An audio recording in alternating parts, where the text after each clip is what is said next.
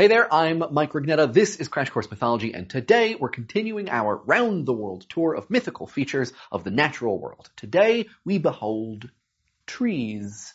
And yes, technically trees do appear in gardens, like the ones in the Garden of Eden, but trees have a mythological richness all their own. Also, they're so nice and shady. They deserve an episode all to themselves. Right, Tote? So tranquil. Don't worry. We'll fix that.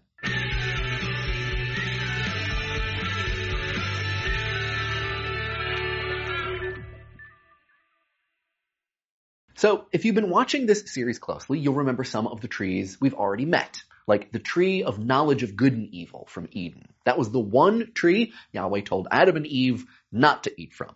And then they did. It's the one that hosted a serpent, which told Eve to eat the knowledge apple, which might have actually been a quince or a fig or a pomegranate, and which filled Eve and Adam both with the knowledge that they were naked.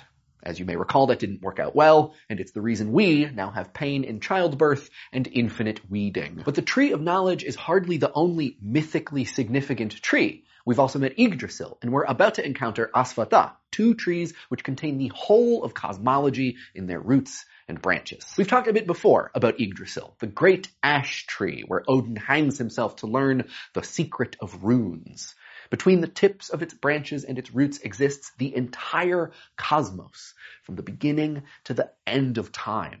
Yggdrasil has three great roots, one reaching to Asgard, where the Aesir and Light Elves live, one to Jotunheim, the home of men, Dark Elves, Dwarves, and Giants, and the last to Niflheim, where Hel the person rules over the land of the dead, Hel the place. Yggdrasil is both a tree of knowledge and a tree of life, connecting and sustaining all the planes of the Norse universe.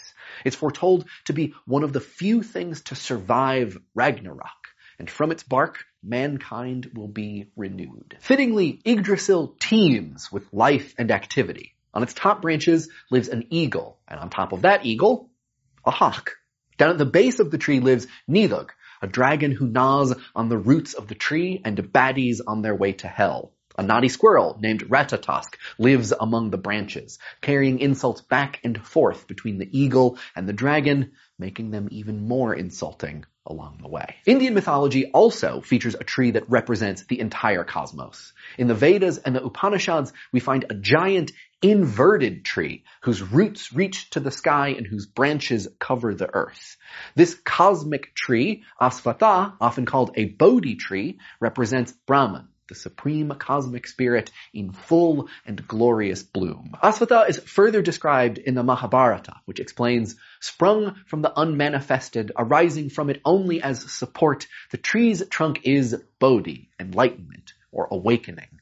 Its inward cavities, the channels of the sense, the great elements, its branches, the objects of the senses, its leaves, its fair flowers, good and evil, pleasure and pain, the consequent fruits.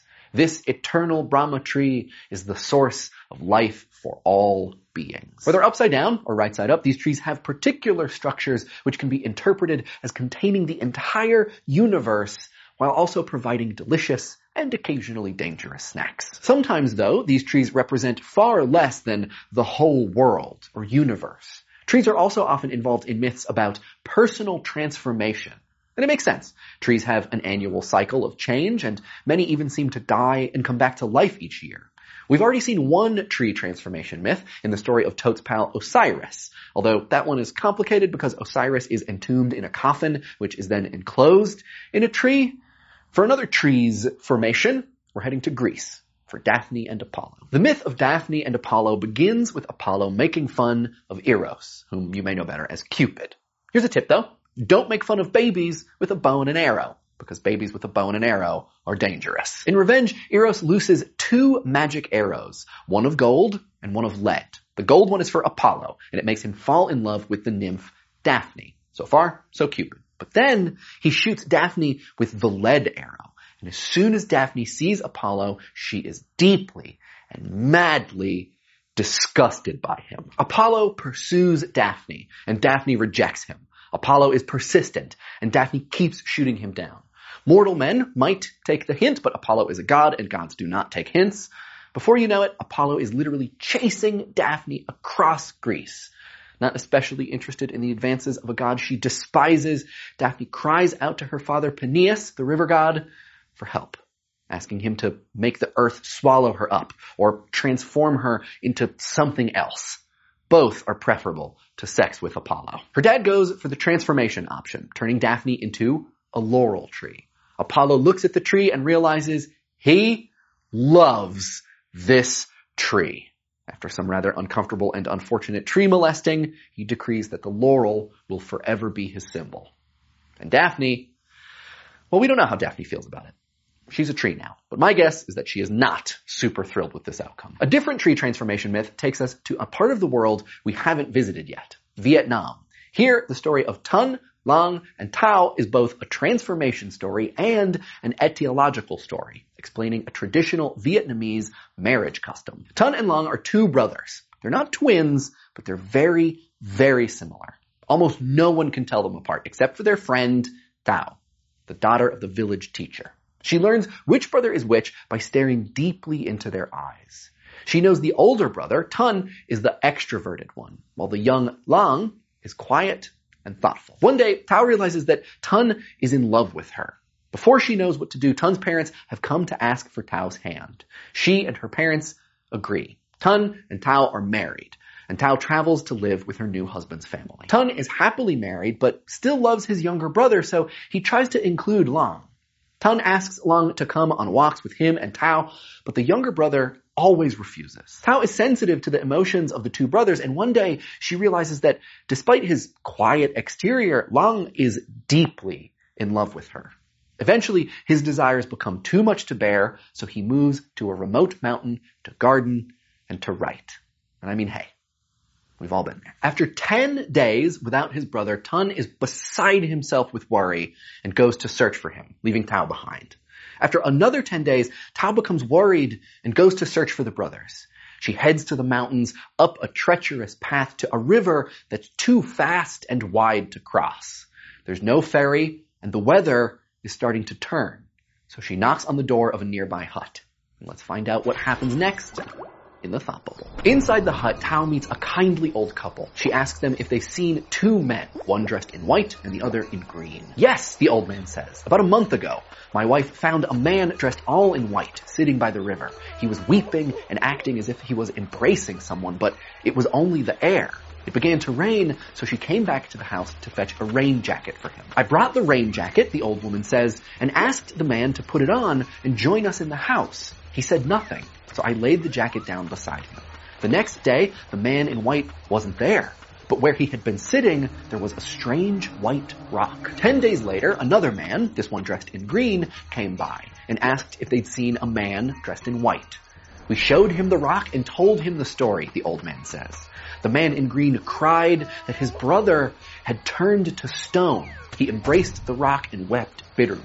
And when another storm came through, he, like his brother, refused to leave the spot. The next day, the man in green was also gone, and by the rock stood a new tree that had not been there before. The tree seemed to be protecting the rock. The next morning, Thao goes down to the river. She kneels by the rock and embraces the tree, crying into its leaves. When the couple wakes up, Thao is nowhere to be found, but they do find a new vine with its roots deep in the ground, twisting up the tree as if embracing and supporting it.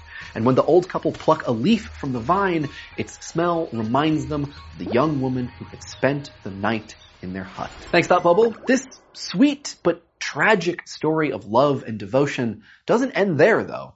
One summer afternoon, the king comes to the river and sits on the strange rock under the strange tree, supported by the strange vine. He asks his attendant, "What sort of tree is it?" and orders him to pick one of its fruits. Another attendant tells the king the story of Lang, Ton, and Thao, explaining the white rock represents Lang's pure heart, the tree represents Tun's attempt to protect his brother, and the vine shows Tao's love for her husband. The king tastes the fruit wrapped in the leaf of the vine mixed with a bit of the rock and finds the taste most agreeable. Strange that he enjoyed eating rocks, but afterward he declares that the love of these two brothers and the married couple is so strong that it has produced a lovely fruit.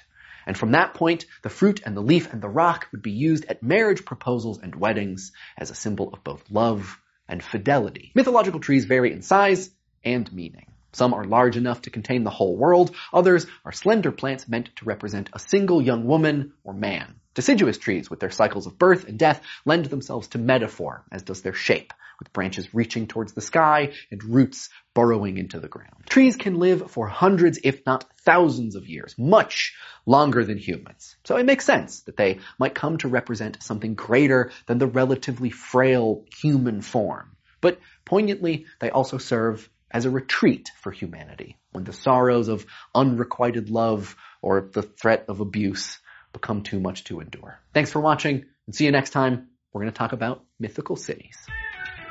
Check out our Crash Course Mythology tote bag, and poster, available now at dftba.com. Crash Course Mythology is filmed in the Chad and Stacy Emigalt studio in Indianapolis, Indiana, and is produced with the help of all of these very nice people. Our animation team is Thought Cafe. Crash Course exists thanks to the generous support of our patrons at Patreon. Patreon is a voluntary subscription service where you can support the content you love through a monthly donation and help keep Crash Course free for everyone, forever. Crash Course is made with Adobe Creative Cloud. Check the description for a link to a free trial. Thanks for watching, and if crushing despair turned me into a tree, I'd want to be Groot.